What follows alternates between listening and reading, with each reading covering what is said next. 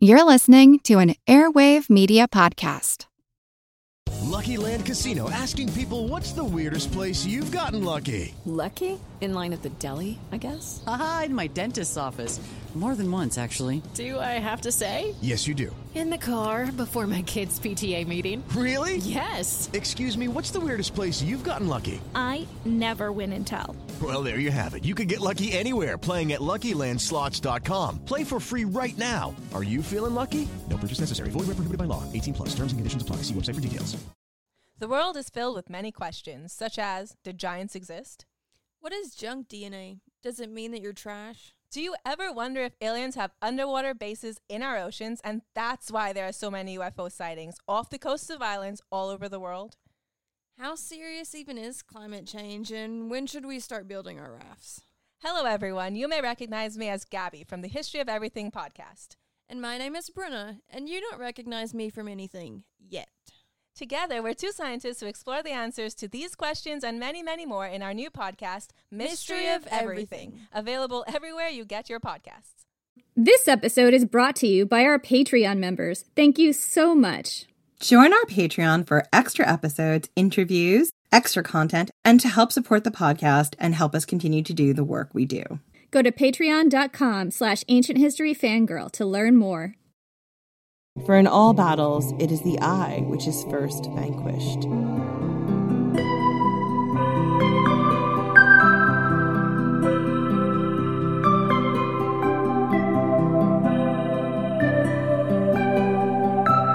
You stand on the battlefield with the mist rising up at your feet, and you stare down the shield wall of the enemy. They're banging their weapons against the heavy wood of their shields now, daring you to come.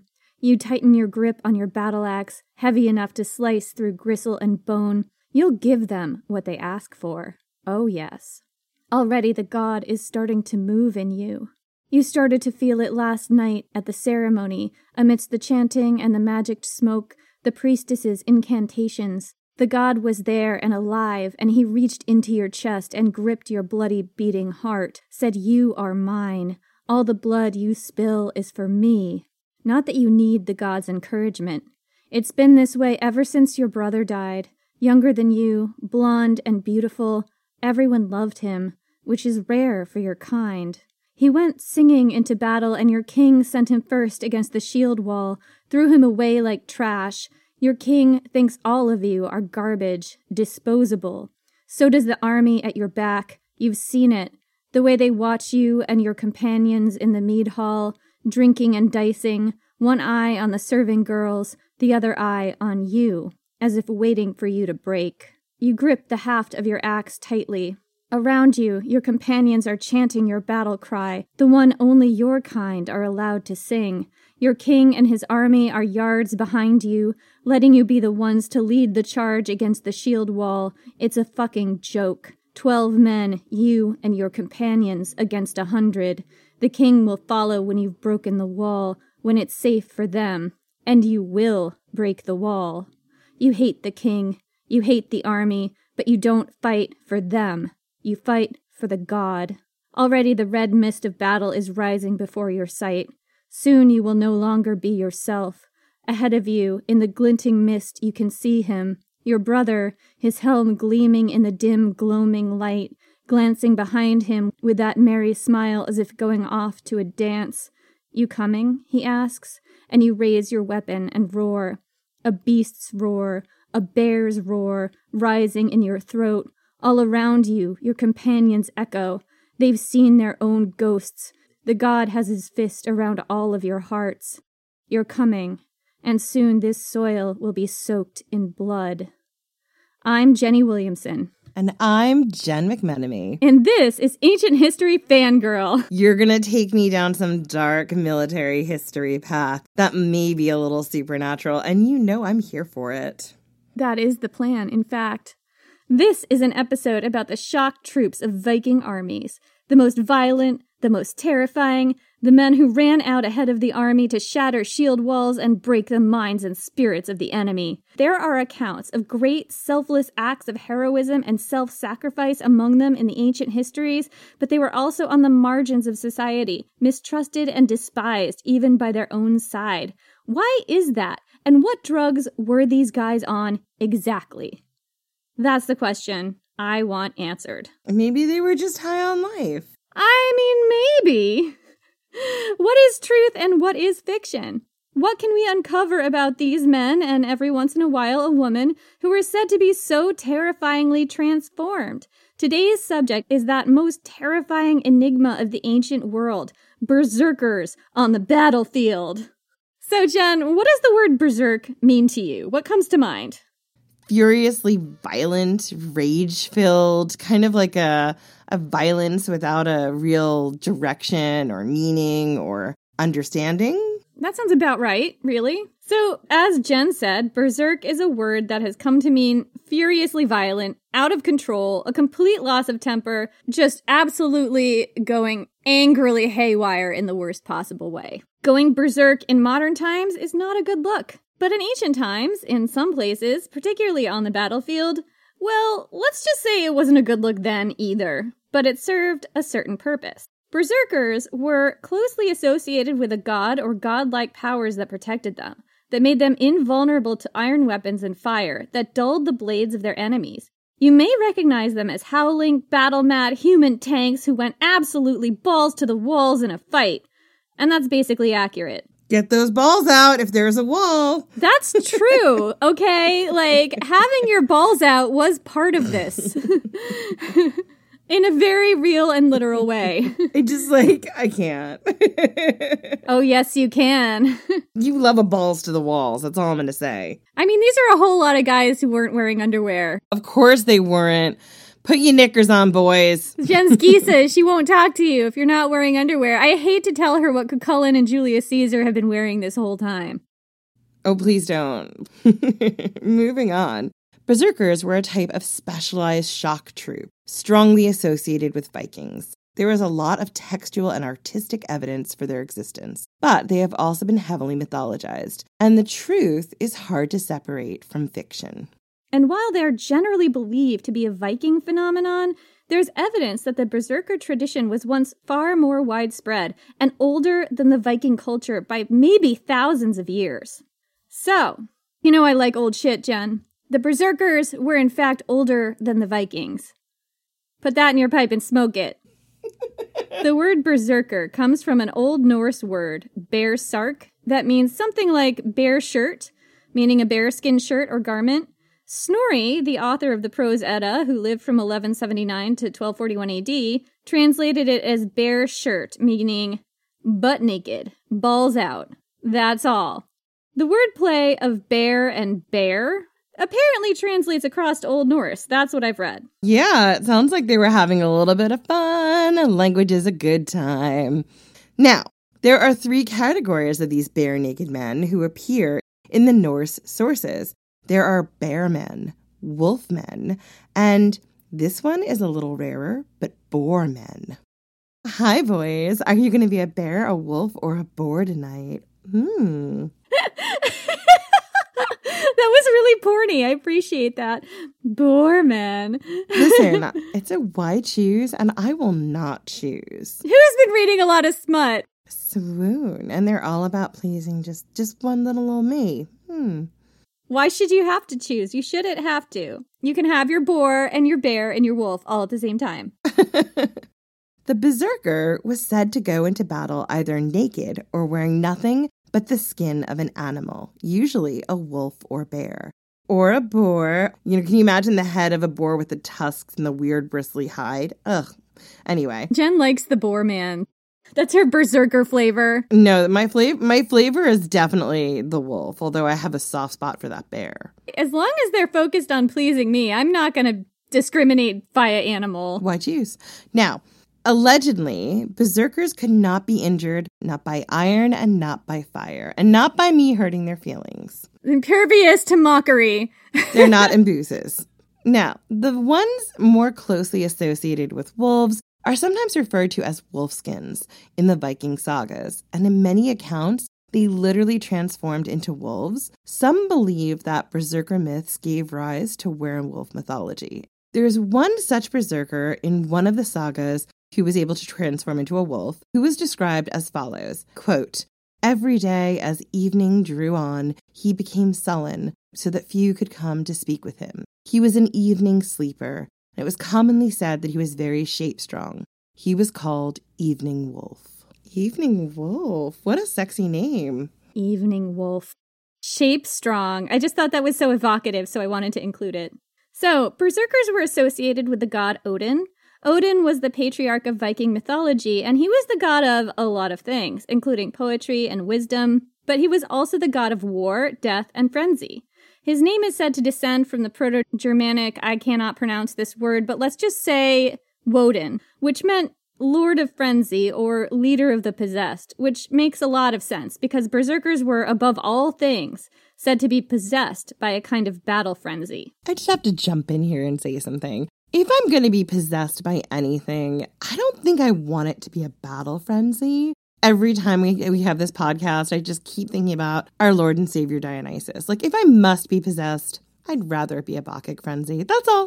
It's not that different, really, what with the tearing animals limb from limb and possibly your male relatives. Uh-huh, but I don't have to do it on a battlefield, and I always come out the winner, and I don't have to break a shield wall, and also I get to be drunk. You could be drunk on the battlefield or high as well. I mean, there's definitely evidence for that, or, at least tangential evidence for that. It's a theory, but I prefer Dionysus's frenzy. That's all I'm saying. I mean, I would posit that there actually isn't much daylight between the two if you really think about it. Hard pass. Dionysus is not asking me to fight in wars for him. Well, he did actually have the Amazons fighting for him, and he had his own war elephants. See what I mean? War elephants were literally in his entourage, Jen. I mean... They were.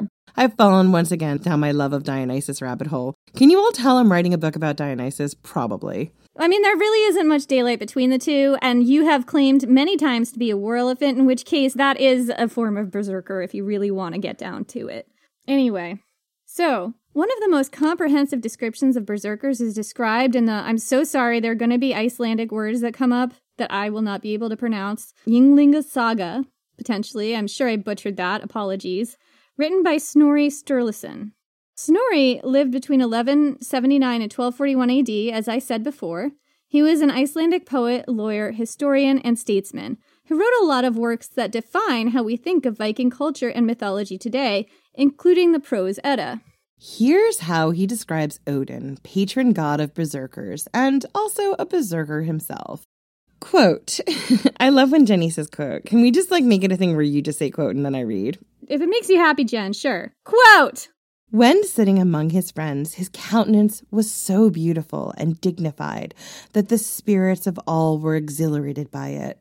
But when he was in war, he appeared dreadful to his foes. This arose from his being able to change his skin and form in any way he liked. Odin could make his enemies in battle blind or terror-struck, and their weapons so blunt that they could no more but than a willow wand. On the other hand, his men rushed forwards without armor. They were as mad as dogs or wolves, bit their shields, and were strong as bears or wild bulls, and killed people at a blow, but neither fire nor iron told upon themselves. These were called berserker. Biting the shield was a thing that crops up a lot in stories of Viking berserkers. In fact, there's a visual example of this in the Lewis Chessman, a set of chess pieces dating from the 1100s that was discovered in the Outer Hebrides of Scotland. I think it was dug up out of a riverbank or something. The pieces of this chess set are different than modern sets, and they are so full of personality. I love the Lewis Chessmen. I am a Lewis Chessman stan. I love them. Anyway, instead of castles, there are warders. These are these little guys in armor, and one bites his shield like a Viking berserker. It's so cool. So here's another description of berserkers by Saxo Grammaticus from 1150 to 1220 AD, so roughly contemporary to Snorri. He was a Danish writer, historian, and theologian. And this is from the Gesta Danorum, a history of Denmark. Quote, Siwald had 7 sons, who were such clever sorcerers that often, inspired with the force of sudden frenzy, they would roar savagely, bite their shields, swallow hot coals, and go through any fire that could be piled up. And their frantic passion could only be checked by the rigor of chains or propitiated by the slaughter of men. With such a frenzy did their own sanguinary temper, or else the fury of demons, inspire them. Hot. Right? Sexy. The earliest mention of the word berserker occurs in a poem called The Words of the Raven. This is a fragment of a skaldic poem believed to date probably from 872 AD. The skalds, unlike bards, were poets whose purview was describing events more or less as they happened, with limited embellishment. Because of this, their poetry is generally regarded as more reliable than other sources when reconstructing ancient events. The poem features a conversation between a raven and a Valkyrie. The raven and the Valkyrie are actually discussing the life and warlike deeds of Harald Fairhair. He was the guy who united Norway as one kingdom? So the lines of this poem that are relevant go like this. You read this part. I know you have to say the word. Quote! Thank you. Have you heard of the king, he who lives in Kvin? Lord of all Norwegian lands, he who rules deep-set keels, reddened spears and bloody shields, tar-soaked oars and foam-flecked sails. Loaded were they with warriors and shields of whitened hue. Western spears I know there were, and Frankish swords all anew. Berserks howled and bit their shields. As battle dawned on the waves, wolfmen wailed and cried aloud. Wave their spears up high, glad they are now as battle nears. Arrows range high, and oars they swing. Fetters are broken, oarlocks crushed, setting forth for the Lord. Of the berserker I would know more, those who feed on blood, how one deals with such battle-brave warriors, those who wade through men. Of the berserker, as battle dawned on the waves, wolfmen wailed and cried aloud, wave their spears up high, fetters are broken, oarlocks crushed, setting forth for the Lord. So this poem describes the events of the Battle of Hafrsfjord. I'm so sorry. I'm so sorry to the people of Norway. Anyways, this very important battle, which took place sometime between 872 and 900 AD. It was the decisive battle under which the Kingdom of Norway was finally unified under Harald Fairhair. The poem is believed to be written just afterward by his court poet or skald. So this is like basically the first time berserkers are mentioned in history, and you've got everything, right? Like you've got the shield biting, you've got the wolfmen, you've got the howling. Berserkers are closely associated with this battle, and they played roles on both sides. This was a sea battle. Berserkers at sea were said to be positioned always in the prow of the ship, so that they would be the first to fight in hand-to-hand combat.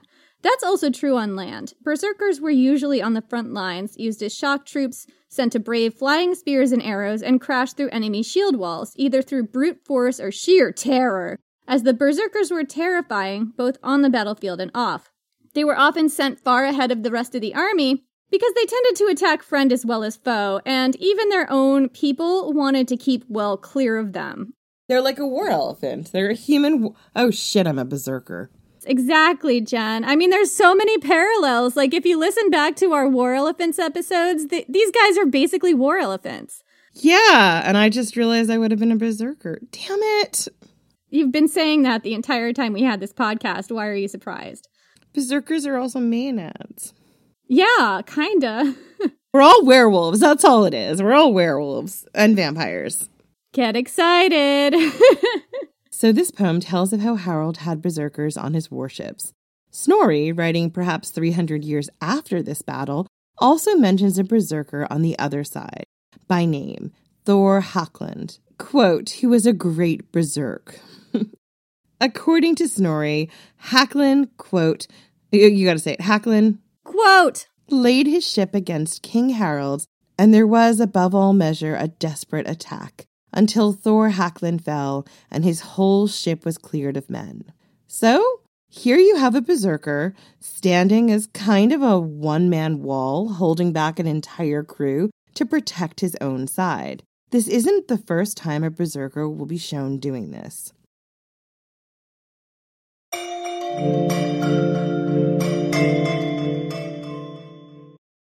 Judy was boring. Hello. Then Judy discovered ChumbaCasino.com. It's my little escape. Now Judy's the life of the party. Oh, baby, mama's bringing home the bacon. Whoa, take it easy, Judy. The Chumba life is for everybody. So go to ChumbaCasino.com and play over 100 casino-style games. Join today and play for free for your chance to redeem some serious prizes.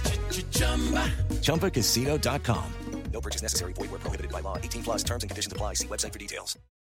I'm Helena Bonham Carter, and for BBC Radio 4, this is History's Secret Heroes, a new series of rarely heard tales from World War II.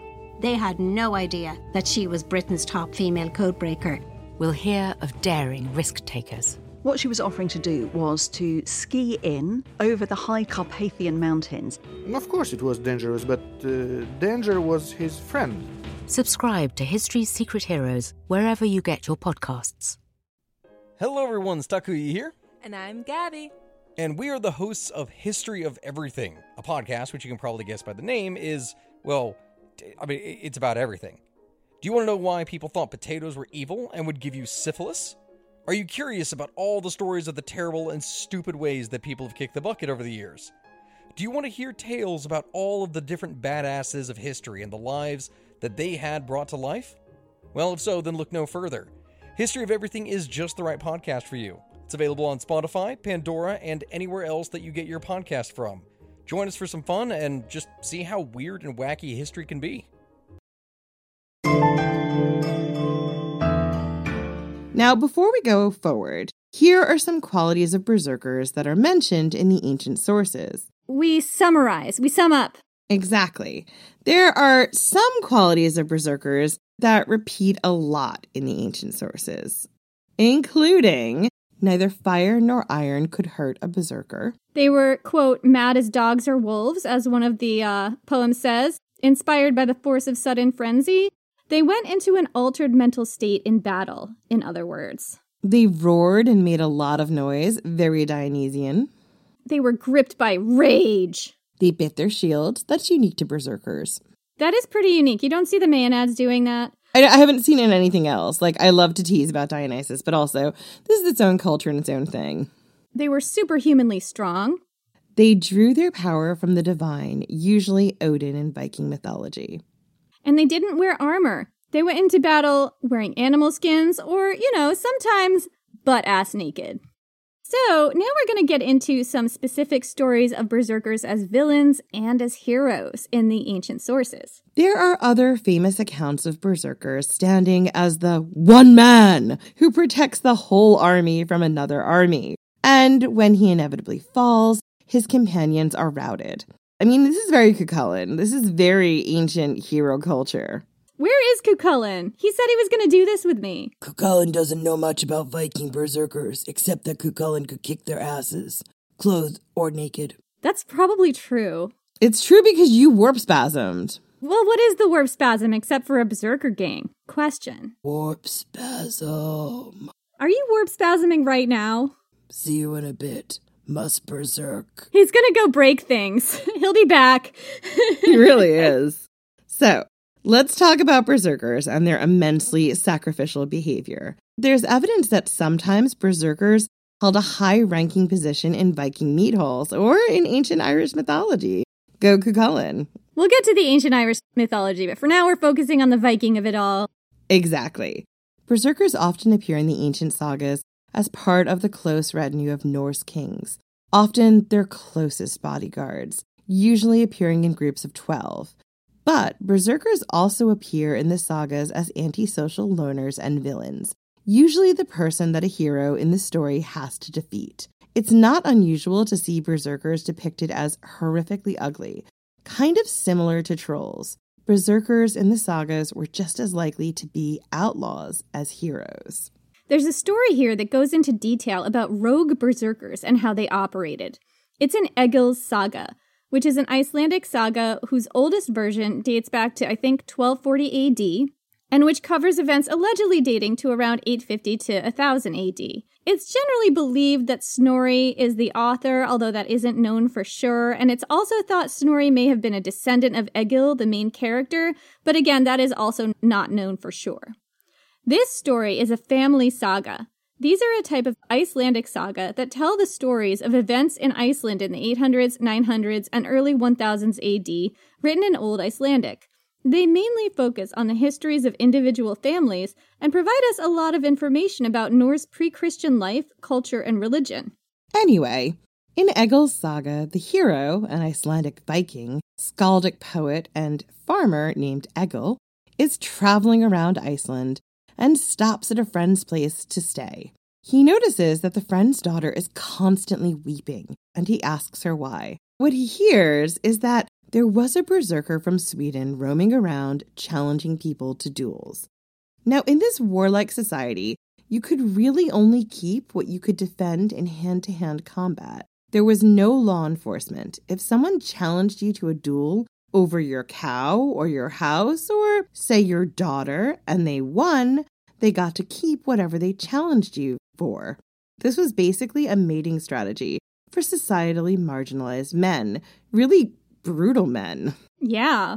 And you couldn't refuse a challenge like this. In this honor culture, refusing was a sign of weakness. If you refused challenges, then everyone was going to see you as weak and a target. Refusing a duel injured your honor. Honor was at stake. That's right, Cucullin. Honor was at stake. Cucullin is very comfortable in this type of society. Yes, I am. I eat other men's honor for breakfast, especially when they have none.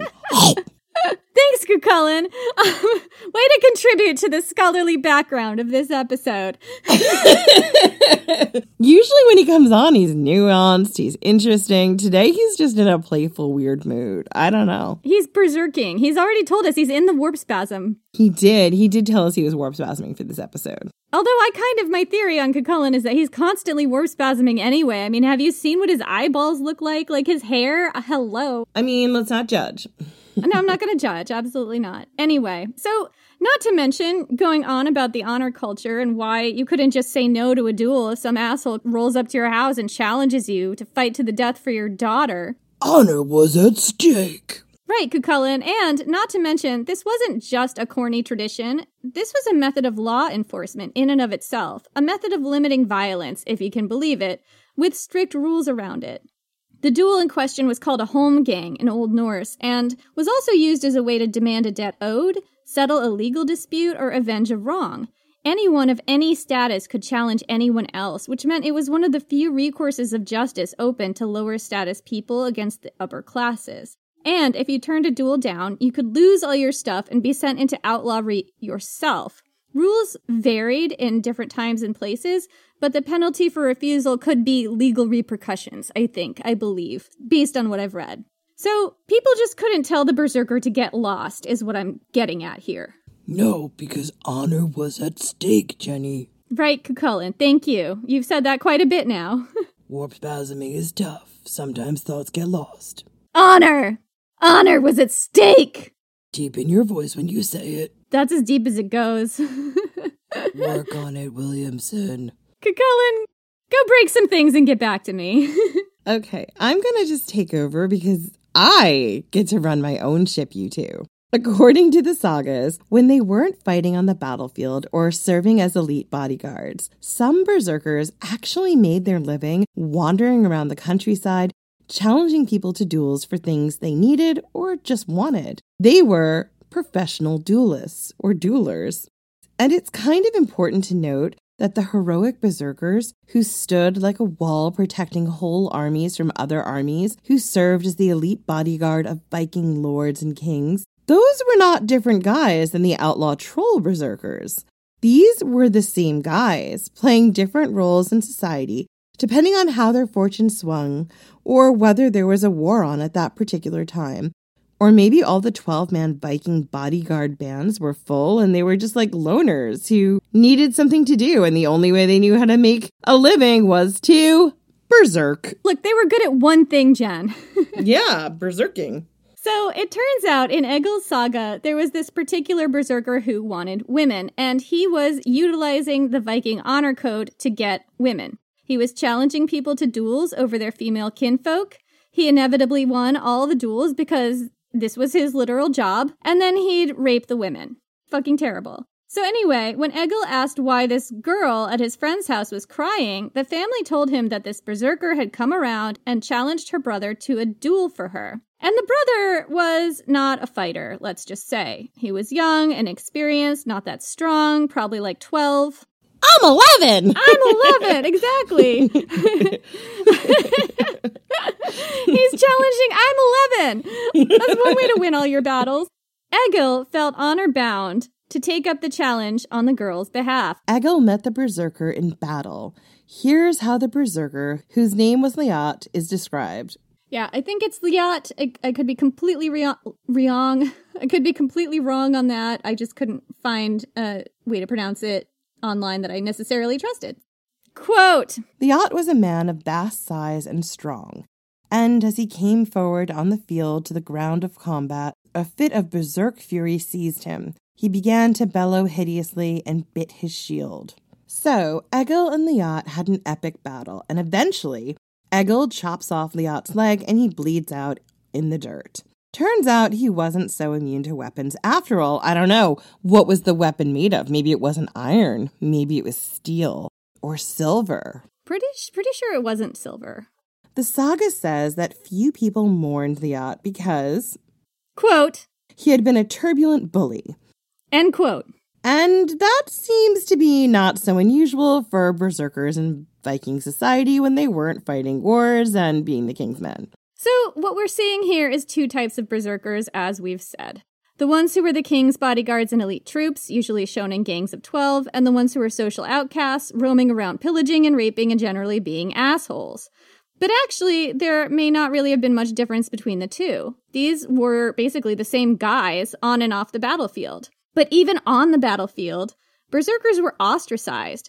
Like we said before, they were sent out ahead of everybody else because nobody else on their own side trusted them. And there is a good reason for that. In battle, as we've said, berserkers had a tendency to attack friend as well as foe. Even in armies that depended on them, they weren't and couldn't be trusted. The Vikings had a code of honor. It laid a huge amount of importance on fidelity. And they didn't just mean fidelity to your spouse. To the Vikings, fidelity meant being willing to defend one's friends and family and community to the death. And if you were able to fight their battles, like Egil did. He was basically exemplifying the Viking concept of fidelity. Absolutely. So when berserkers turned on their own in a battle-mad rage, that deeply offended Viking sensibilities. Berserkers were seen as incapable of the fidelity expected of the Viking code of honor. In a very real way, they were outside of the community, and when not fighting as some king's elite honor guard, they were often depicted as outlaws, living in the woods, terrorizing the populace, sometimes transforming into bears and other animals. So yeah, like they were seen as animalistic, in that way.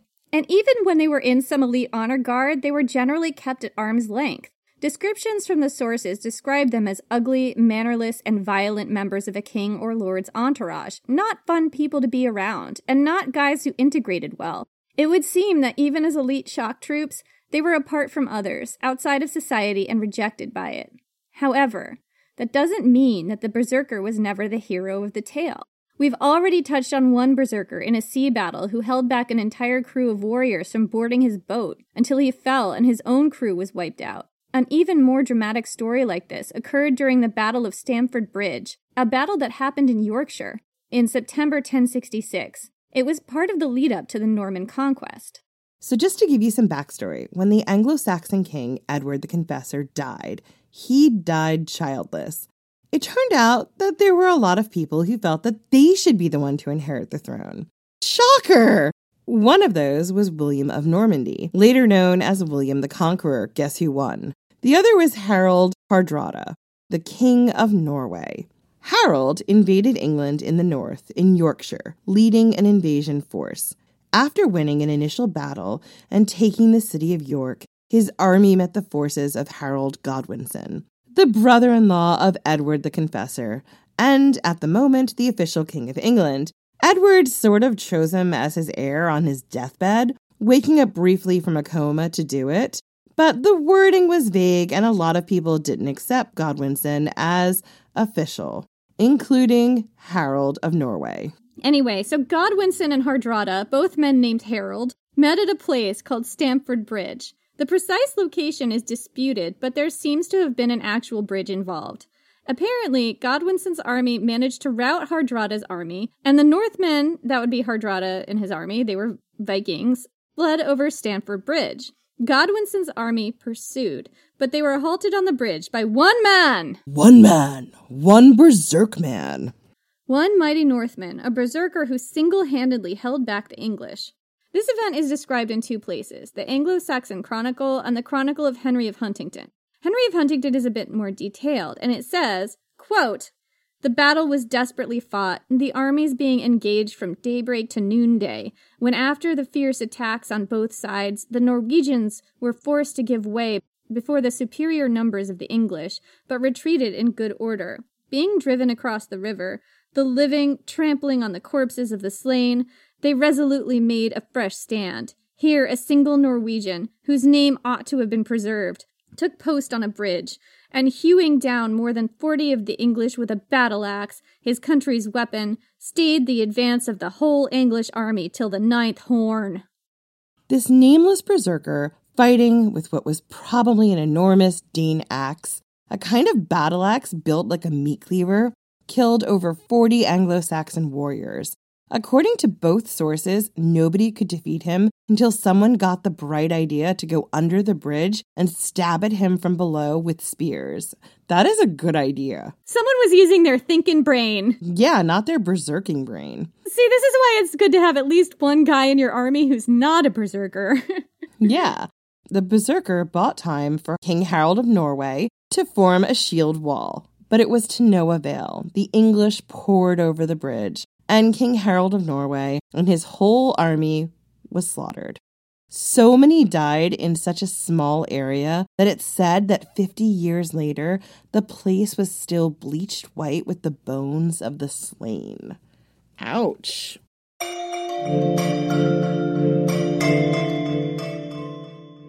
Pele, Hawaiian goddess of volcanoes, fire, and rebirth. Maeve, Celtic warrior queen and nemesis of heroes.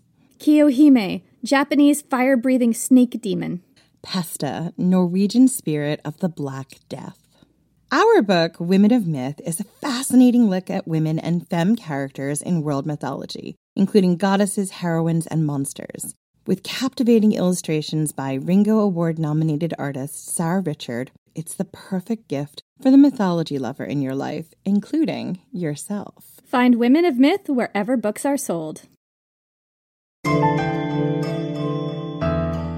So, that's a pretty comprehensive picture of berserkers in Viking culture. But there is strong evidence that the berserker phenomenon is actually older than the Vikings, by a lot. And it wasn't limited to the Vikings either. In fact, it's possible that the Viking berserker was a remnant of a much older, more ancient class of warrior that was widespread across Indo-European cultures. The ancient Romans knew about berserkers. This is way before Vikings existed, right? They had their own special word for the berserker state, Furor Teutonicus, or Teutonic fury. It's a phrase that referred to the special ferocity of the Germanic tribes in battle.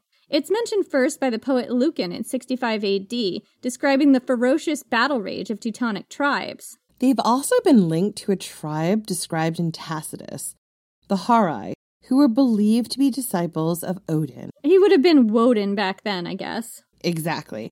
And they've even been linked to the Wild Hunt, although all kinds of later mythology has been attached to them. But I love me some Wild Hunt. Now, here's the quote we have from Tacitus. Jenny? Quote. Thank you.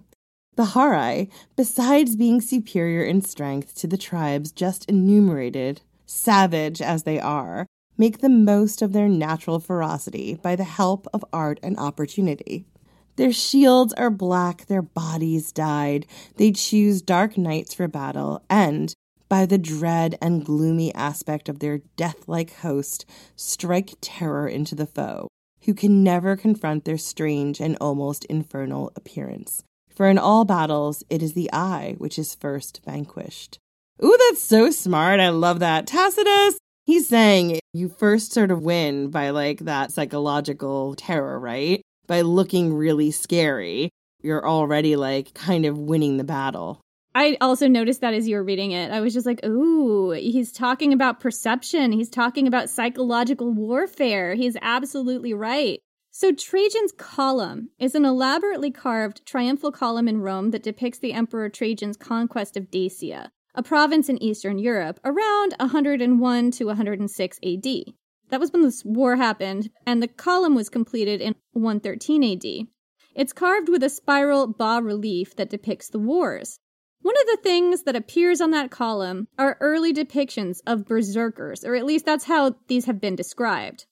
They stand among the Roman auxiliaries, warriors from tribes conquered by or allied to the Romans, or perhaps both. These men are Germanic warriors, barefooted, bare-chested, and wearing hoods made of bear skins and wolf skins. This is the first time bear and wolf warriors are shown fighting together until the first mention of bear men and wolf men in Viking skaldic poetry in 872 AD, when they fought with Harald Fairhair. There are other pre-Christian depictions that go back hundreds of years earlier than 872 AD.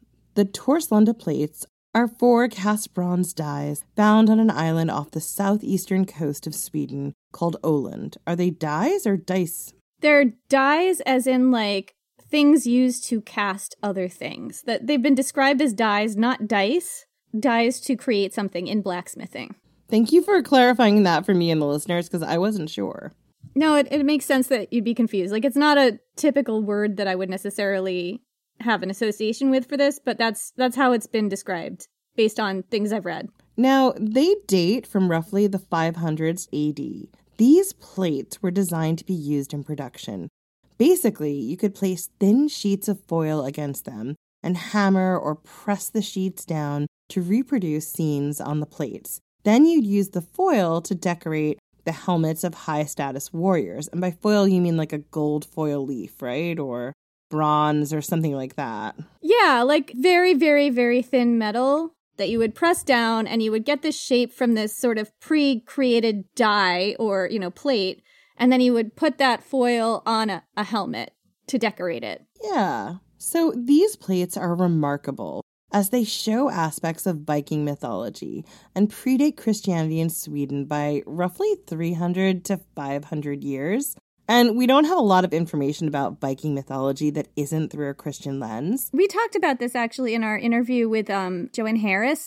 So few of the stories that we have that we associate with Viking mythology, we can trace to something pre-Christian. So all of it has this Christian lens to it. And then there are these little fragments of things that hint at a much different mythological landscape outside of Christianity that is just lost to us now. And these plates are so interesting because they are outside of that. Yeah, which is, in my opinion, hot. It is hot. You're not wrong.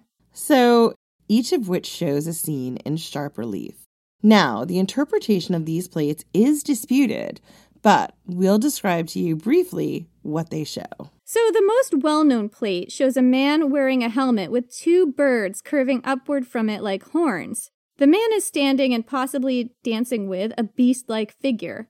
Some historians have interpreted this man as Odin, who famously had 2 ravens as familiars, and the beast-like figure as a berserker disciple.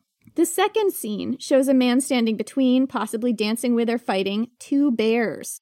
Some have suggested this may be a scene of a berserker initiation, and some later Viking epics describe stories of berserkers having to defeat a bear or other animal in battle to gain their powers and their skins. The third plate shows a man fighting a beast that has been interpreted as a wolf. This could be tied to wolf berserkers, although some scholars have suggested this is the god Tyr, binding the wolf Fenrir as happens in Norse mythology. Of course, the big moment in that myth is Fenrir refusing to be bound by the magic chain that the gods have brought to bind him, unless one of the gods places his hand in the wolf's mouth as a sign of good faith. Trust your gut, Fenrir. Yes, he was totally right. And the one who volunteers to do this is Tyr, who naturally gets his hand bitten off. So you have to wonder why that isn't also shown on the plate, the loss of the hand. Right, you have to wonder why that's not the scene in the plate, like him sticking his hand in the wolf's mouth, if that's really what's being depicted here. That's my question, because that's the big dramatic moment, right? Yeah. And the fourth shows a pair of warriors, both holding spears with their points downward, wearing boar helmets. Boar helmets, Jen, your favorite. Sexy. Hot. So these guys have been interpreted as fertility symbols and possibly tied to the god Freyr, but also to boar berserkers. So on these plates you have possibly, depending on who you ask, depictions of the 3 different types of berserkers: wolfmen, bearmen, and boarmen, plus their patron god, Odin. So, let's talk about berserkers outside Viking tradition. Because the Germanic people were kind of precursors to the Vikings, so it makes sense that this berserker tradition would be in their history, but what if it's more widespread than that?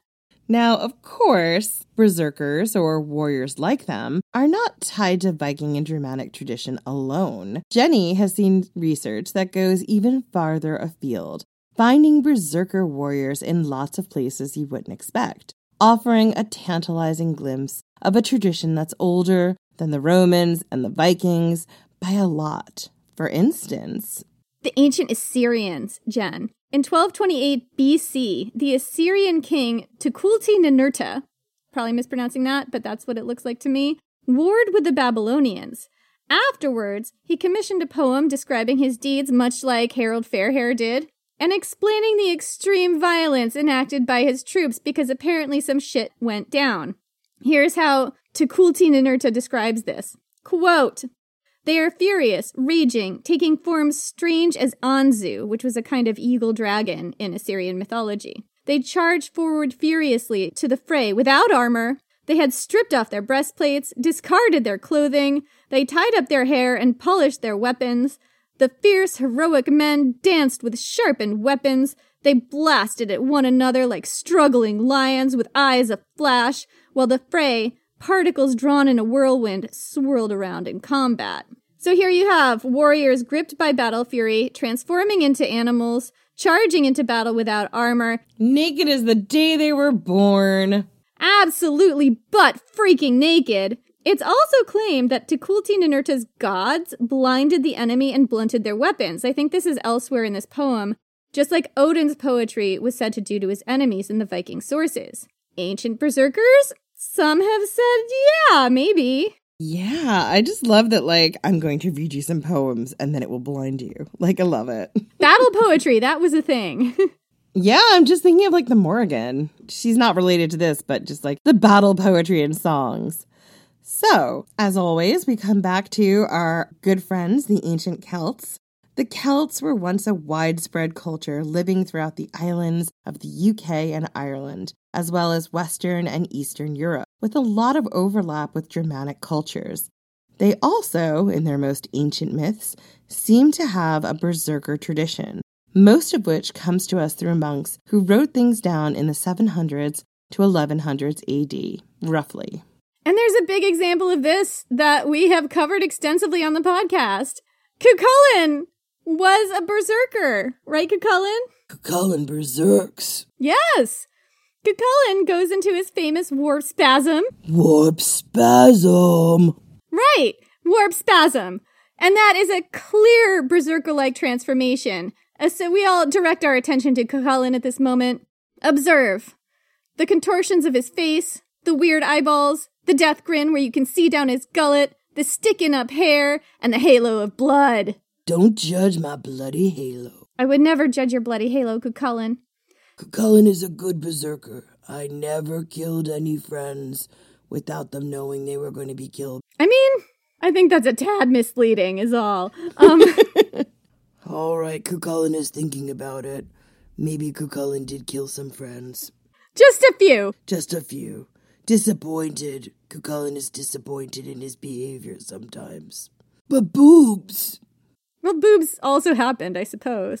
Boobs are a good way to break a berserker out of berserking. That's true. That does appear to be a thing. At least in Cuchulainn's mythology. Exactly. I'm like, I wouldn't, bet on that in Viking mythology, but hey. So Cuchulainn is associated with a connection to the god Lu, which kind of checks the box of having a godlike or divine connection with these berserkers. And the way that Cuchulainn distorts his face, right? The eyeballs, the death grin, all of that.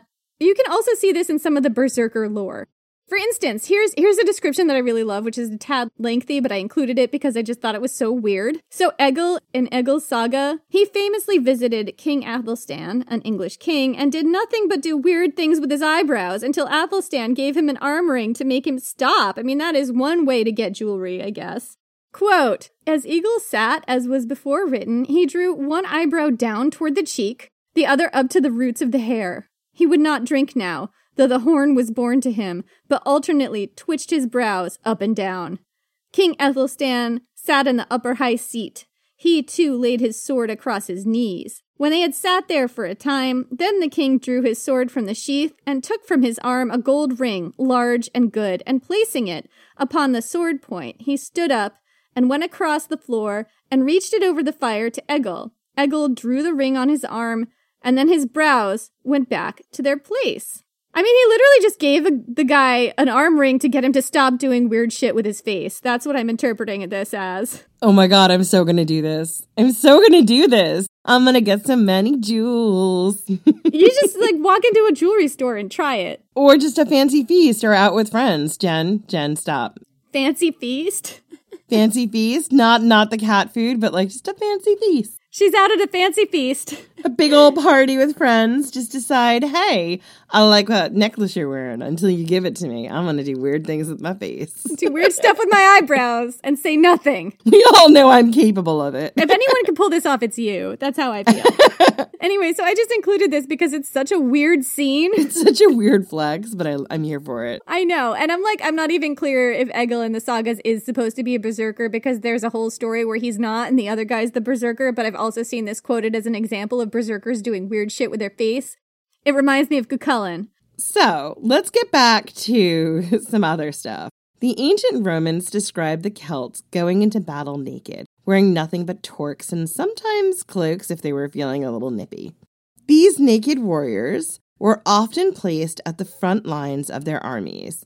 Polybius, writing in 225 BC, describes naked Celtic mercenaries fighting at the front lines of the Battle of Telamon. Diodorus Siculus and Livy both describe it. Livy even describes Celtic warriors so battle-mad that they made their own wounds bigger with their blades. It was said the sight of their own bright blood against their pale skin made them battle-mad. I mean, that is such a psychological flex, right? I'm gonna make my wound even bigger to be like, I am so hard, you're never gonna kill me. Does kind of seem self-defeating, though.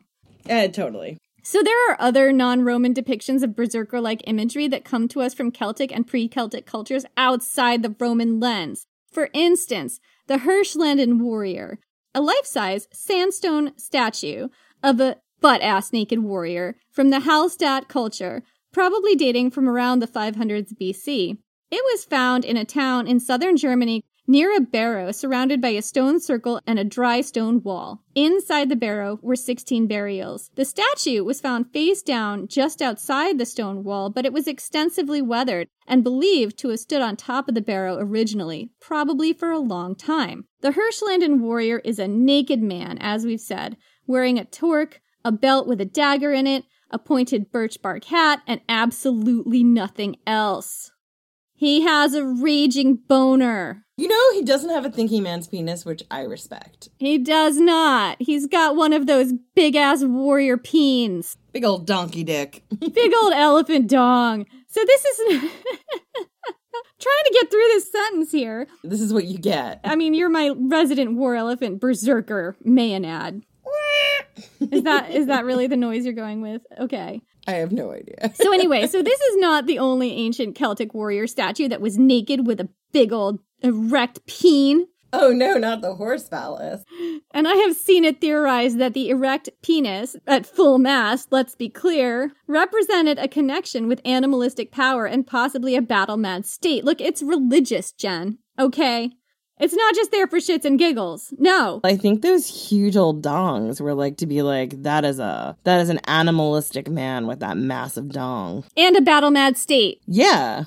So, the ancient Greeks also have a connection to berserkers. They've got two, actually. The first is Achilles. Achilles has been connected to berserkers. He's tied to divinity through his mom, Thetis, who's a Nereid, a water goddess or sea nymph, depending on the version of the tale. And he has that killing rage when his lover Patroclus is killed in battle.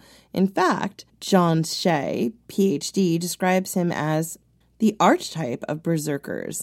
The main similarity has to do with the psychological aspects, which we'll get into in a little bit. He fits this so well because even in the way he fights and the way it's described, he is in an altered state from who he is when he's fighting. Very different from who he is in other places. And he also doesn't care in the Iliad about other people. He literally stops fighting because honor was at stake. He didn't care about his own side. Exactly. No, he said, let them burn, come and burn the boats. I don't care. You've dishonored me. And in some ways, he's been dishonored because Agamemnon has treated him like a berserker. A man without honor who doesn't deserve what he's won. A man who can just be shoved in the front lines as a berserker. It's kind of emblematic of the berserker's psychological detachment from society's rules, which we'll get into when we talk about PTSD. Yeah, but I think it's super fascinating that actually he's angry that Agamemnon is treating him like a berserker, like just a hired kind of dude. Like he doesn't matter. And he's kind of scared of him, and he can go and fight on the front lines, but also who gives a shit about you? We're a little afraid of you. Yeah, who gives a shit about your honor and you as a person? You have no honor because you're a berserker, and to Achilles, who's a prince and a leader, he feels really like, well, fuck you. I mean, we talked about him from a gender perspective, but I also think like this is another thing that's there, which is the dehumanization of Achilles because he's being treated as a berserker, as someone who is just a tool to someone else's means and not an actual human. He's just an animal. It's wild. I love going deeper into the Iliad. It always makes me happy. But an even closer fit might be our pal Heracles.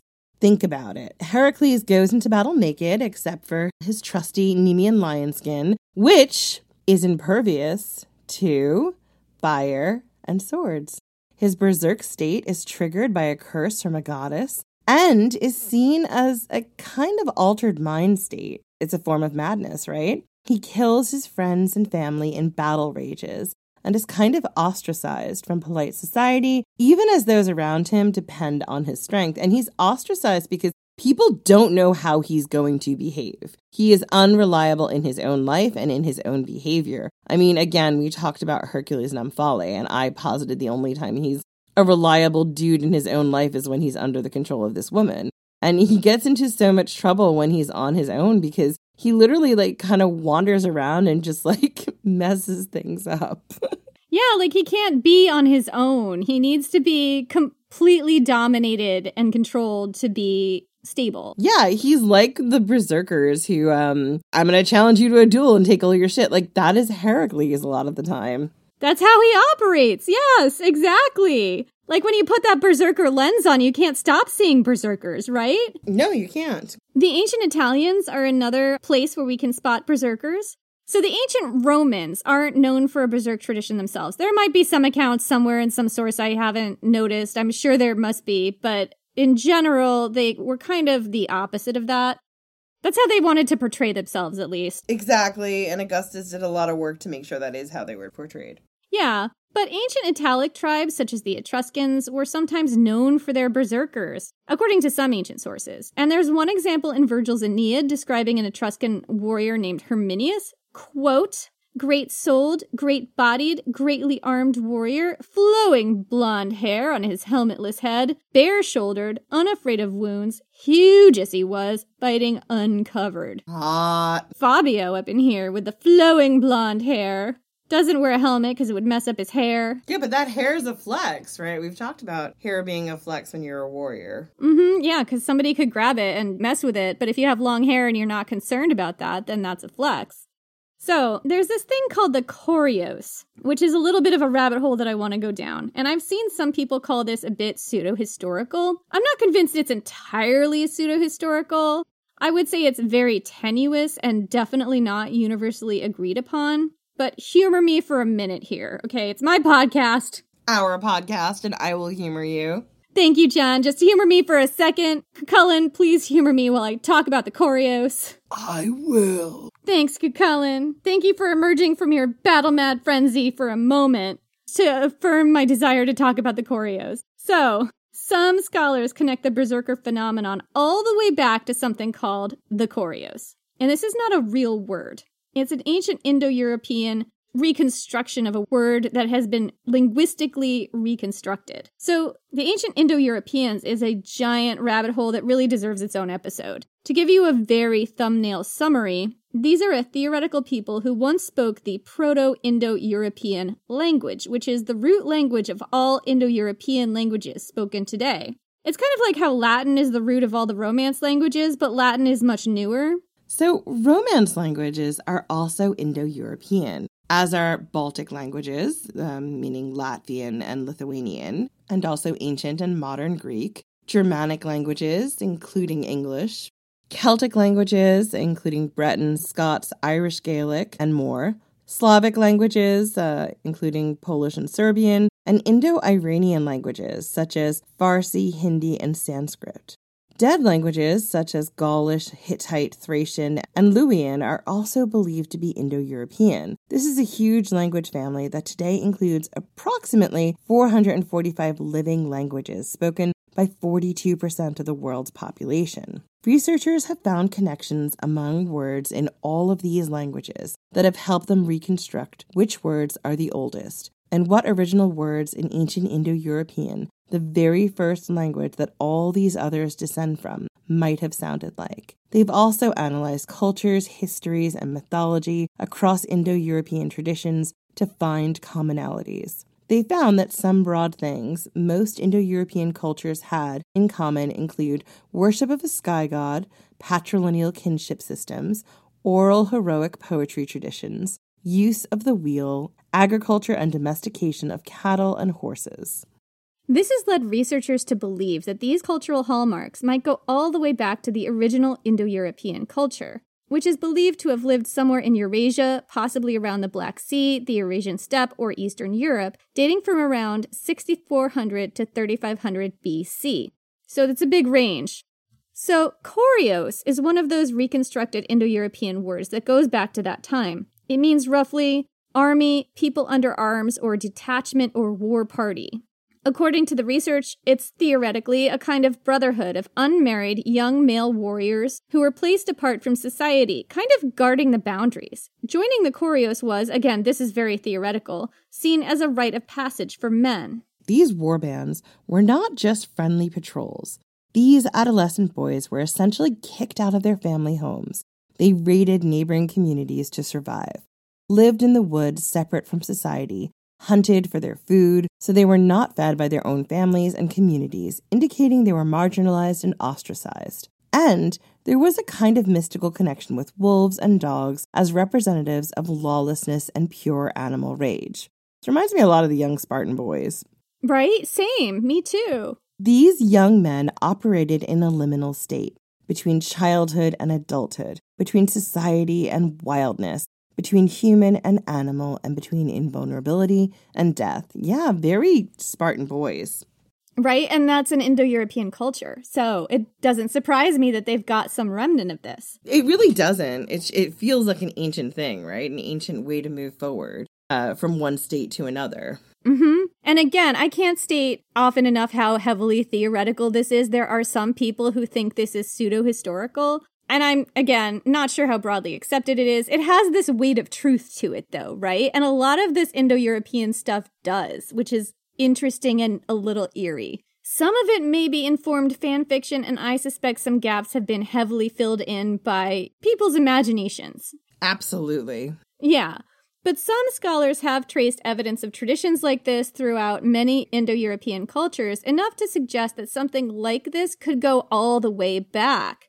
And it would explain berserker-like traits showing up in so many diverse cultures so long before the Vikings over such a wide geographic area and from so long ago. Is it possible that the Viking berserker was a kind of vestigial limb, the last remnant of a warrior tradition that once stretched back, let's say, 8,500 years? It's incredible. Am I crazy, or is this real? I don't know. I want it to be real. Some researchers say yes. Others say that this is a reach. Personally, I have read a lot of research papers, and sometimes I get the feeling that the idea of berserking and berserkers is a bit loosely defined. You come across a lot of examples that seem to really fit, but you also encounter some papers where it seems like any long-haired, naked-fighting warrior with a giant boner could be classed as a berserker. Is that really enough to qualify?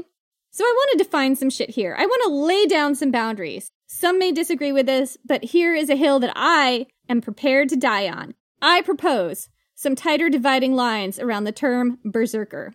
I propose that in addition to the naked fighting, the connection to the god, the liminal state, the showing up on the front lines severely under-equipped and sporting a raging boner, which, let's be real, anybody could do. All it takes is being hungover one time.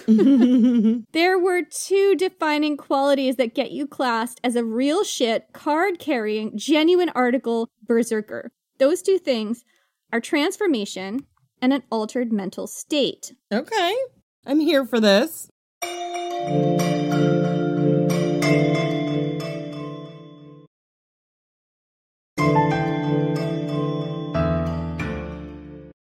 That altered mental state may be one of the most important differentiators between a true berserker and a normal warrior. Sometimes it's described as a battle rage. The Romans called it furor teutonicus. In Cuchullin's mythology, it's the warp spasm. Warp spasm? Right, at least in that one translation that we use a lot. Yeah, exactly. In berserker lore, it's called the Berserker Gang. What was the Berserker Gang like? And we're talking specifically in Viking tradition now, although this shares some similarities with other berserker-like behavior in different cultures. Usually, this word was used to refer to the intense, overwhelming rage that overcame the berserkers in battle, the battle fury. This mental state was said to begin with a violent shivering, a chattering of the teeth, and a chill overtaking the body. The face would swell up and change color, and then the berserker would be filled with a killing rage. He would howl with fury, foam at the mouth, bite his shield, and slaughter indiscriminately, friend and foe. While under the influence of the Berserker Gang, these warriors were said not to feel pain and to be impervious to normal weapons. People knew to stay away from berserkers both on the battlefield and off when the Berserker Gang overcame them. Interestingly, there was a come down. After the Berserker Gang subsided, the men would crash. They'd become weak as babies and experience a feebleness and, quote, dullness of the mind that could last for several days. So, what could cause an altered state like this? Drugs. We'll get to the drugs. I'm building to the drugs, Jen. I know you are. It just sounds like they had a trip and now they're back, and it wasn't a good trip. Some have suggested that it wasn't the drugs so much as the religious frenzy. Like, religious frenzy alone could do this, is the suggestion. Oh, totally. Absolutely. I'm surprised to see you that affirming of the religious frenzy, but tell me more. Religious frenzy can absolutely do that. I mean, there are so many different religions and cults where this is a key component of what happens. And also, like, I think sometimes dosing in religions happens. But that, yeah, I'm not going to fight on any soapbox about it. But I do think it's happened. We definitely know it's happened in cults. I can't say what has happened throughout all of the generations of different religions. Also, remember when we talked about the goat song, when we talked about worship of Dionysus, there is a religious frenzy, but there's also something that happens when people are all experiencing a sort of religious moment together where their bodies and hearts and even their breathing will sync together. Don't underestimate that, because that is also at play here. You don't necessarily need drugs. Maybe you do, but maybe you... I'm willing to believe that you don't. I'm coming at it from the very, like, having grown up religious. Like, I have experienced that feeling, that altered state. So I know that you can achieve it without drugs, because I did not take drugs as a child and everything else. But I'm also willing to believe that there are some people who would use drugs to enhance that and to exert control. So that's all I'm saying about that. But I do think that there is a natural phenomenon that happens when you have that belief and that worship and devotion to a higher power that does sync things together. Like, just like we talked about with the goat song and the pouring out of tragedies and the cult of Dionysus and stuff like that. So make of that what you will. Some have suggested that this had to do with the berserkers' connection to Odin. Odin himself was a shape-shifting god, and he was the Berserkers' patron god. In fact, some researchers believe that the Berserkers were members of their own secret Odin-centered cult, like the cult of Dionysus, but about Odin. We don't know what the rituals would have been, and there is very little explanation in the ancient sources of how Berserkers worshipped Odin and how they summoned the Berserker gang, but it's possible that some kind of religious ecstasy gave rise to an altered mental state. Totally makes sense to me. This could have involved ritual dance, and there is some mention of this. For instance, the Emperor Constantine VII, a Byzantine emperor who lived from 905 to 959 AD, described a dance performed by his Varangian guard. So the Varangians were kind of like the Batavi, although they weren't from Belgium. They were Vikings for the most part, hailing from what's now today Russia and the Ukraine mostly. Like the Batavi, they formed an elite bodyguard for the emperor with a certain amount of barbarian cachet, if you will. Constantine describes them performing what he called a Gothic dance to work themselves up for battle, wearing masks and animal skins, which may have some connection to Berserker rituals, although it's very briefly described, so it's hard to tell. But there's another theory that adds a layer onto this religious frenzy theory, and that is the PTSD theory. So some have suggested the Berserker gang was nothing more than a form of self-induced group hysteria or religious ecstasy brought about through ritual. But some theorists see something deeper in the symptoms of Berserker gang, PTSD. In fact, we've seen it suggested that the shield biting, so iconic in Berserker tales, was a way Berserkers dealt with severe anxiety before battle, packaged as an overwhelming aggression. That also makes sense to me. Jonathan Shea, who is an MD and a PhD, talks about this in his seminal work, Achilles in Vietnam, Combat Trauma and the Undoing of Character. Shea counseled Vietnam veterans with severe PTSD for decades, and in his book, he compares the experience of Vietnam vets with accounts of war in the Iliad and other ancient texts. He talks a lot about the Berserk state. This account is going to sound very focused on U.S. Vietnam veterans, which was the group of people who the author's experience was with. But we want to acknowledge here that the horrors of Vietnam were obviously certainly not limited to U.S. and other allied veterans. The Vietnamese people suffered horrendous war crimes at the hands of U.S. and other allied armies, and I think it's not a question that many struggled with their own PTSD and still do today. We are going to talk about PTSD, specifically combat PTSD, a lot coming up in some detail, and that might be disturbing to some people, so just FYI, that is coming up. Another disclaimer I want to put here is that we are not psychiatrists or experts ourselves. Hopefully we are talking about this in an accurate manner. I apologize if I get anything wrong here. I'm aware that it's a very serious and possibly sensitive topic. So according to Jonathan Shea, prolonged exposure to war and violence destroys what he calls the trustworthy social order of the mind. It's an undoing that happens in stages as the soldier or warrior experiences the moral outrage of war. And I'm not saying this can't happen to people who were not involved in war and had other traumatic things happen to them. It absolutely can, but he's talking about it specifically in the context of the Vietnam War. Anyway, it's an undoing that happens in stages as the soldier or warrior experiences the moral outrages of war and as the rules and strictures of normal society break down. It's a complex process, and I'm sure I'm not summarizing it as well as I could here, but we can see this happen to a lot of warriors in ancient epics, as if they were documenting a deconstruction of the warrior's mind and the separation of the warrior from the civilian society and its rules of conduct and morals. This process culminates in the berserk state. You can see this happen to Achilles after Patroclus dies, and to Cuchulainn after the death of the boy troop. Cuchulainn goes further into the warp spasm than he ever had before, and goes into a complete battle frenzy, killing friend and foe. Achilles does something similar.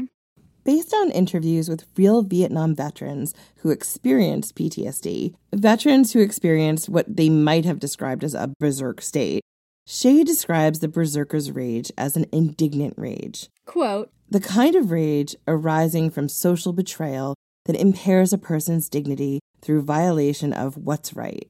The rage that ruptures social attachments. His work even explains the berserker's detachment from wider society, apart from a small, perhaps 12-person band of fellow berserkers. Quote, the social horizon of the unscarred soldier encompasses not only his family and other civilian ties, but also those military formations to which his unit belongs. Prolonged exposure to danger and the profound strain of battle compel this contraction of loyalty to some degree in every war. Soldiers sometimes lose responsiveness to the claims of any bonds, ideals, or loyalties outside a tiny circle of immediate comrades. An us versus them mentality severs all other attachments and commitments. The Vietnam War isn't my area of historical expertise, which is why I'm not getting too detailed here.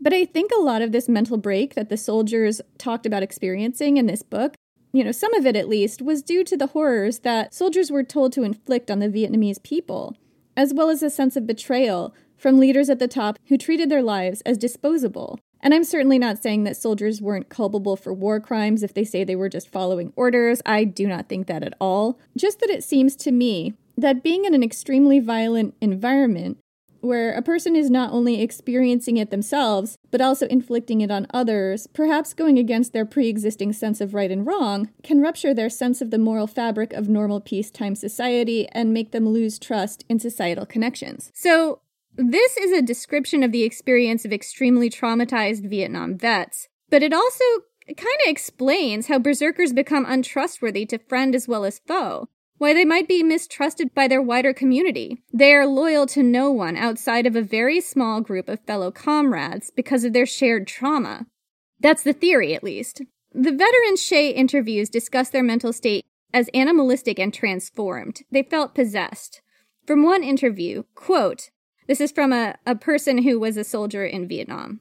War changes you, strips you of all your beliefs, your religion, takes your dignity away, you become an animal. I carried this home with me. I lost all my friends, beat up my sister, went after my father. I just went after anybody and everything. I'd be sitting there calm as could be, and this monster would come out of me with a fury that most people didn't want to be around. It's terrible. But it also sounds very familiar, right? Absolutely. The PTSD theory is that berserkers were so scarred by their experiences that they could no longer function in non-combat situations and could barely follow the rules in combat. That meant they were ostracized and alienated on the battlefield and off. Quote, combat trauma destroys the capacity for social trust, says Shea, accounting for the paranoid state of being that blights the lives of the most severely traumatized combat veterans. As the warrior's ideals, ambitions, prior identity, and connections to society are destroyed, he loses contact with reality. He starts to believe that he's possessed by an animal, a demon, or even a god. Of course, the process of descending into the PTSD-induced berserker state doesn't occur all at once. It's gradual. But the straw that breaks the camel's back is often grief. You can see this in the epics with Achilles and with Cuchulainn. Shea has also found this to be true with Vietnam vets, that grief was a major trigger, especially grief after a prolonged period of exposure to violence. Another trigger could be survival guilt. In situations where one man survives when the rest of his trusted group dies, Shea found that those guys sometimes developed a mystical feeling that they couldn't be killed, as if normal weapons couldn't harm them. The vets he interviewed described heightened senses, superhuman strength, reduced sensitivity to pain and fatigue, all due to intense adrenaline and hormonal changes to the body due to constant exposure to fear and terror. That sounds just like the berserkers in the old sagas. And according to this theory, berserkers were just guys with extreme war and lifetime PTSD. But wait a minute. Wait just a minute. A lot of this does sound like the berserker state. But here's the thing. Shea describes entering it as a gradual process of mental breakdown that can take months or years and that can last for years or maybe even decades. The berserker state is something you lived with long term. It's part of extreme PTSD. But in the ancient sagas, that's not how the berserker state is described. It's described as something that comes on suddenly, that can be called at will, and that leaves when the battle is over. And there's that come down, right? So, well, yeah, berserkers might indeed have had PTSD long-term anyway, and that probably was extremely common in warrior cultures, including people who were not berserkers. Maybe the actual berserker state the Berserker gang, needed a little extra push, a little extra help, pharmaceutical help. Are you going to Cult of Mithras me and make me drink pee again? I think there might be some pee drinking coming up, Jen.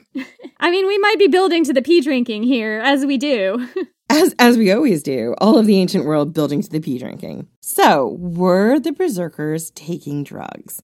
Maybe as part of their religious rituals. Some researchers believe that this was very likely. And there are two candidates for the drug in question that we've seen repeated often. Fly agaric and black henbane. And we want to state up front that there's no reference in the ancient sources about Vikings using drugs to produce the Berserker state. And it's quite possible that this was because the Berserkers were in a mystery cult, Cult of Mithras. The first rule of mystery cults, as we all know, is that you don't share the mysteries with outsiders. You don't talk about the mystery cult. So our shocking lack of knowledge here is not surprising. Now, fly agaric is a mushroom that grows throughout the northern hemisphere with its bright red white spotted cap. It's perhaps the most widely recognizable mushroom in popular culture. Fly agaric was the power-up mushroom in Super Mario Bros. The Smurfs cartoon depicted the Smurfs living in houses drawn to look like fly agaric. I mean, that mushroom cracks me up, because, don't you take those mushrooms in Super Mario Brothers and level up? Just think, the mysteries of the Odin cult were embedded in Super Mario 3. Maybe the Super Mario Brothers are telling us a deep, dark, ancient secret. Fly agaric has psychoactive properties. Some of the effects include visual and audio hallucinations, lucid dreaming, dissociation, synesthesia, which is where two different sensory or cognitive pathways are simulated together. Yeah, it's like you can smell colors. It's like you think clarinet music sounds green or something. Yes, exactly. And there's also Alice in Wonderland syndrome, which is where objects are perceived as smaller or larger than they actually are. Sexy. Sounds disorienting to me, but okay. It can also function as a depressant and a sedative. Fly agaric is native to Northern Europe. The Sami, an indigenous people native to Norway, Finland, Sweden, and some parts of Russia, used it in shamanic rituals. In 1784, the Swedish professor Samuel Odman proposed that fly agaric was used to basically bring on the Berserker state. For a while after, this seems to have been the prevailing theory. Not unconnected is that the colloquial name of fly agaric in Icelandic translates to berserker mushroom. I feel like they were onto something, Jenny. Today, however, nope, researchers considered this unlikely, pointing out that Odman's speculations are based on the rituals of Siberian shamans, not Vikings. And fly agaric wasn't even brought to Iceland until the 1900s. So who knows when that name originated, but probably long after Vikings were nothing but legend.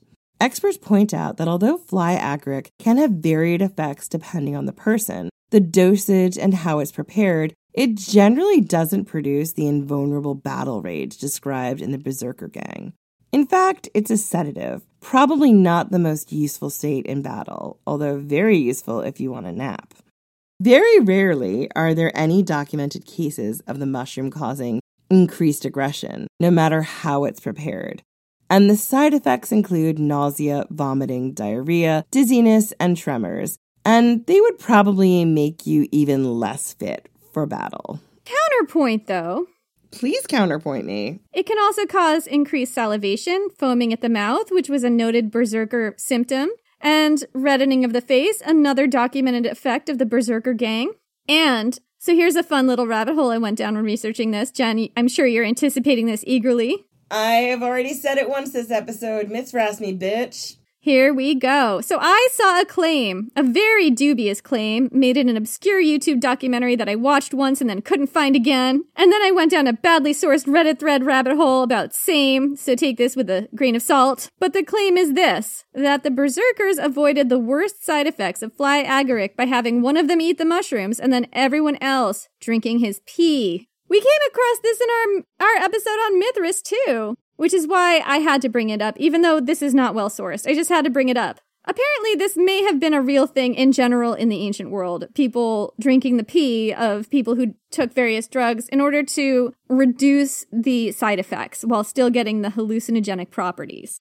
Your kidneys, it turns out, potentially will filter out the worst toxins of the drug, and the hallucinogenic properties will be retained in the pee, Theoretically, I would not suggest trying this at home. Yeah, we're just putting it out there. It can't be properly sourced. We've both seen tantalizing hints that this is a thing people really did in ancient times to manage drug side effects in mystery cults, although again, I haven't found enough info on this to say for sure. Anyway, I could find very little documentation on this outside of a few random Reddit threads where someone claimed that there's another obscure gentleman scholar source that says the berserkers made a virgin eat the mushrooms and then drank her or his pee. And then everyone else in that thread was calling it bullshit. This extremely dubious claim is backed up by a Blogspot blog where someone claimed to have gotten high with the Sami by feeding fly agaric to reindeer and then drinking the reindeer pee.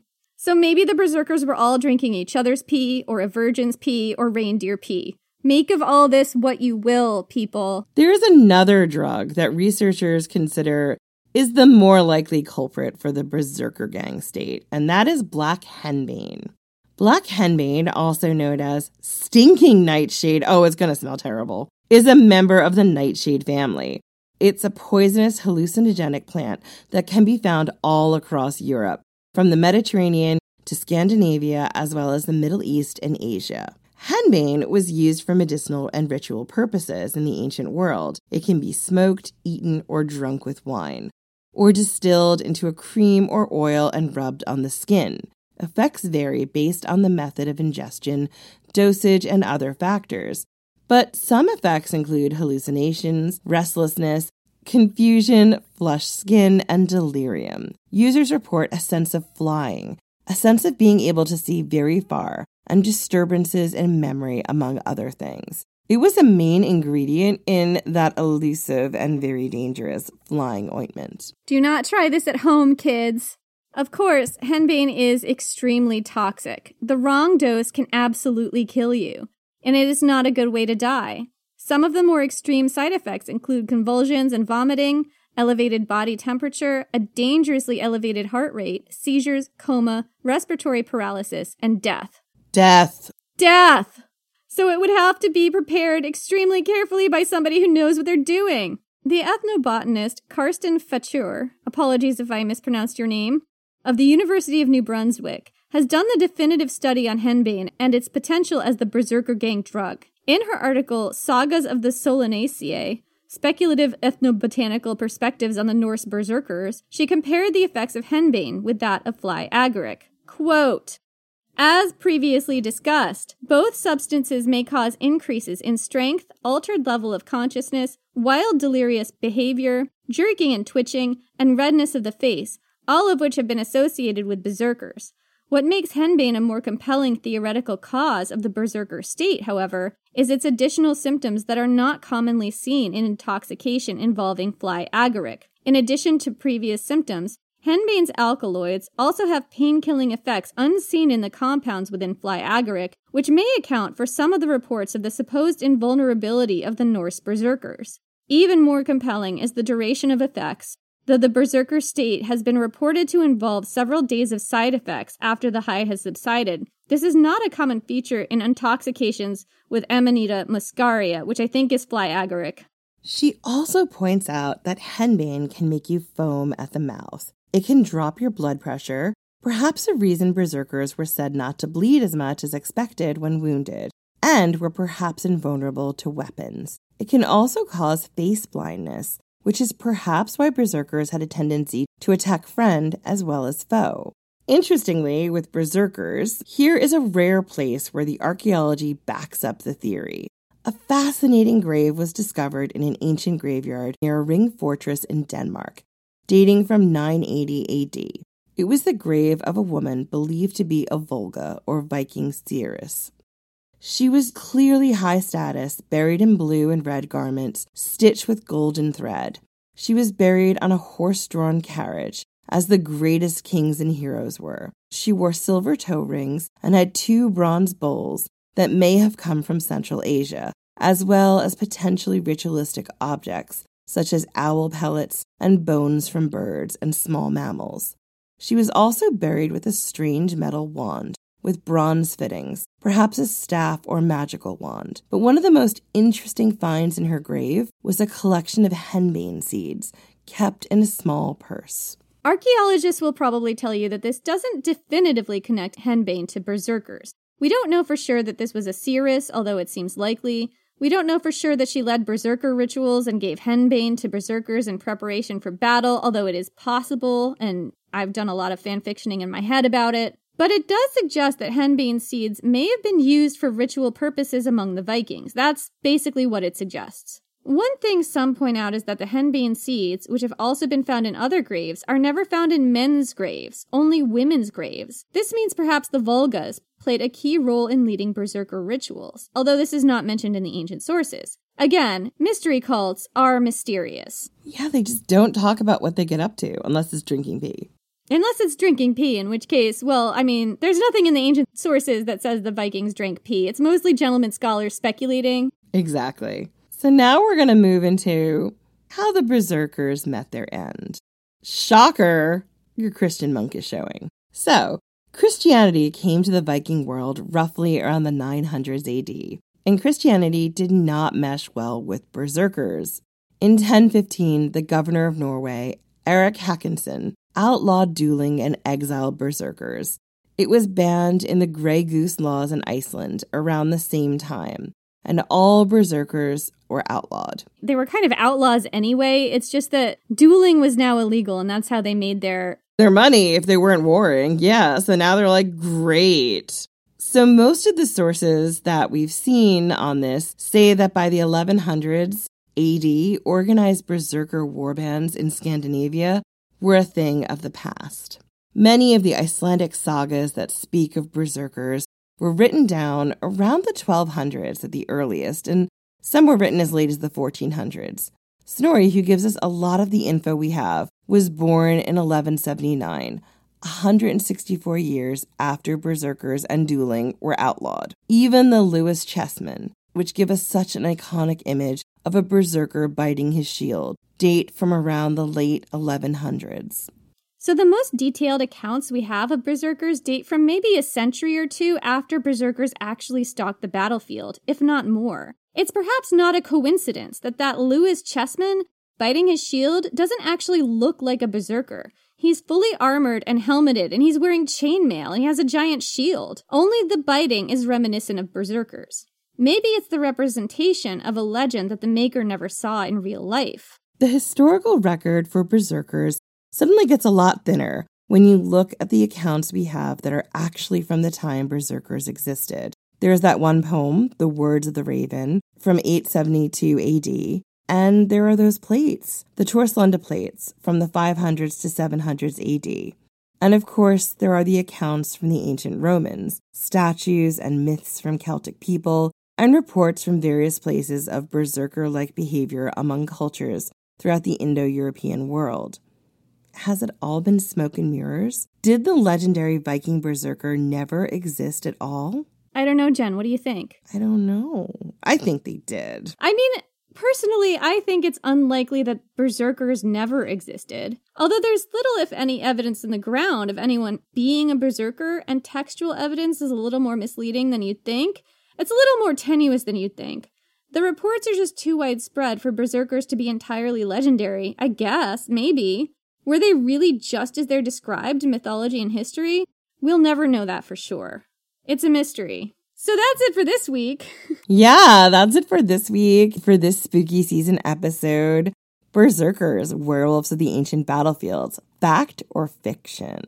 Come find us on social media at Ancient Hist Fan on Twitter, which I am not calling X, I refuse. We're also at Ancient History Fangirl on Instagram, TikTok, Facebook, and Threads. And check out our Patreon. It's patreon.com/ancienthistoryfangirl. It really is what keeps the lights on. And we appreciate the support of all of our patrons so much. We have some patrons to thank, don't we, Jen? We do. Apologies in advance if we mispronounce your name. We hope we don't. Cassandra F. Lolly Willows. Molly McConaughey. Jen Robbins. Ninon Zander. Neil and Trish Wallace. The Guinea Cat. Shannon Carone. Justin Fernandez. And Zoe Haining. Thank you so much for your support. We could not do this podcast without you. Thank you all so much, and we will see you next week.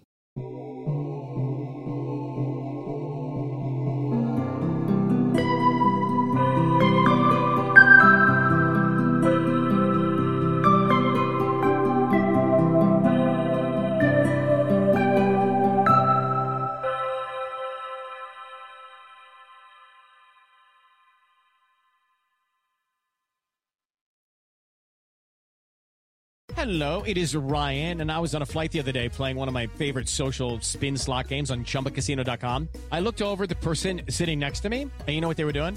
They were also playing Chumba Casino. Coincidence? I think not. Everybody's loving having fun with it. Chumba Casino is home to hundreds of casino-style games that you can play for free anytime, anywhere, even at 30,000 feet. So sign up now at ChumbaCasino.com to claim your free welcome bonus. That's ChumbaCasino.com and live the Chumba life. No purchase necessary. VGW. Void where prohibited by law. See terms and conditions. 18+.